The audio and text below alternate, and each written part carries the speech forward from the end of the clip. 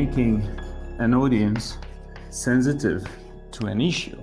Awareness raising in French, for instance, we say sensibilisation, or in Spanish, sensibilisation.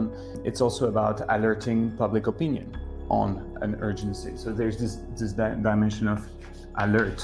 Yeah, it's like waking up people to the fact that this such thing is happening in the world. Many times when we do awareness raising or when we work with mission-driven projects, what we really want to create engagement. And engagement is a very different thing, because engagement is about making sure people are going to get involved.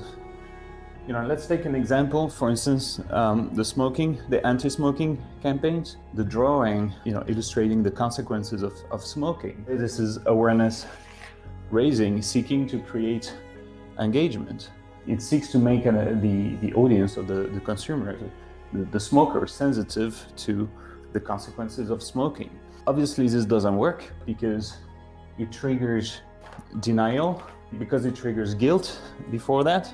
But the fact here is that the image that is supposed to raise awareness does not produce the desired effect. Instead, it triggers denial via guilt. And we're going to draw the parallel between global dimension and there's the local dimension.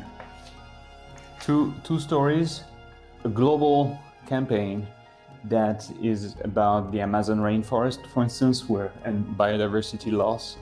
And the story where in Costa Rica there is a very local initiative where in that city they extended citizenship to bees and other pollinators. And so global means distance. For the inhabitants of that city, the campaign about bee citizenship seems very close to them, yeah?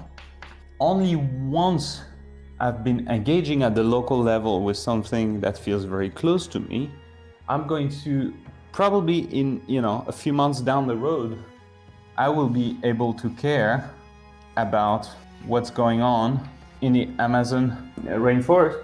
It's not that I don't care right now, I care, but I'm in that kind of intellectual acknowledgement, knowledge of the thing, but I'm not engaged, I'm not sending money. Maybe, I give a couple of shares on Facebook to the Amazon story, but I'm not actively involved in that global campaign, right? But yeah, in a few months after I've been actively involved at the local level, I'm going to be able to care and be more actively involved, to engage with a story that is more global, bigger, because now I am connected not just by a piece of information that got analyzed and rationalized by the left brain, a piece of knowledge.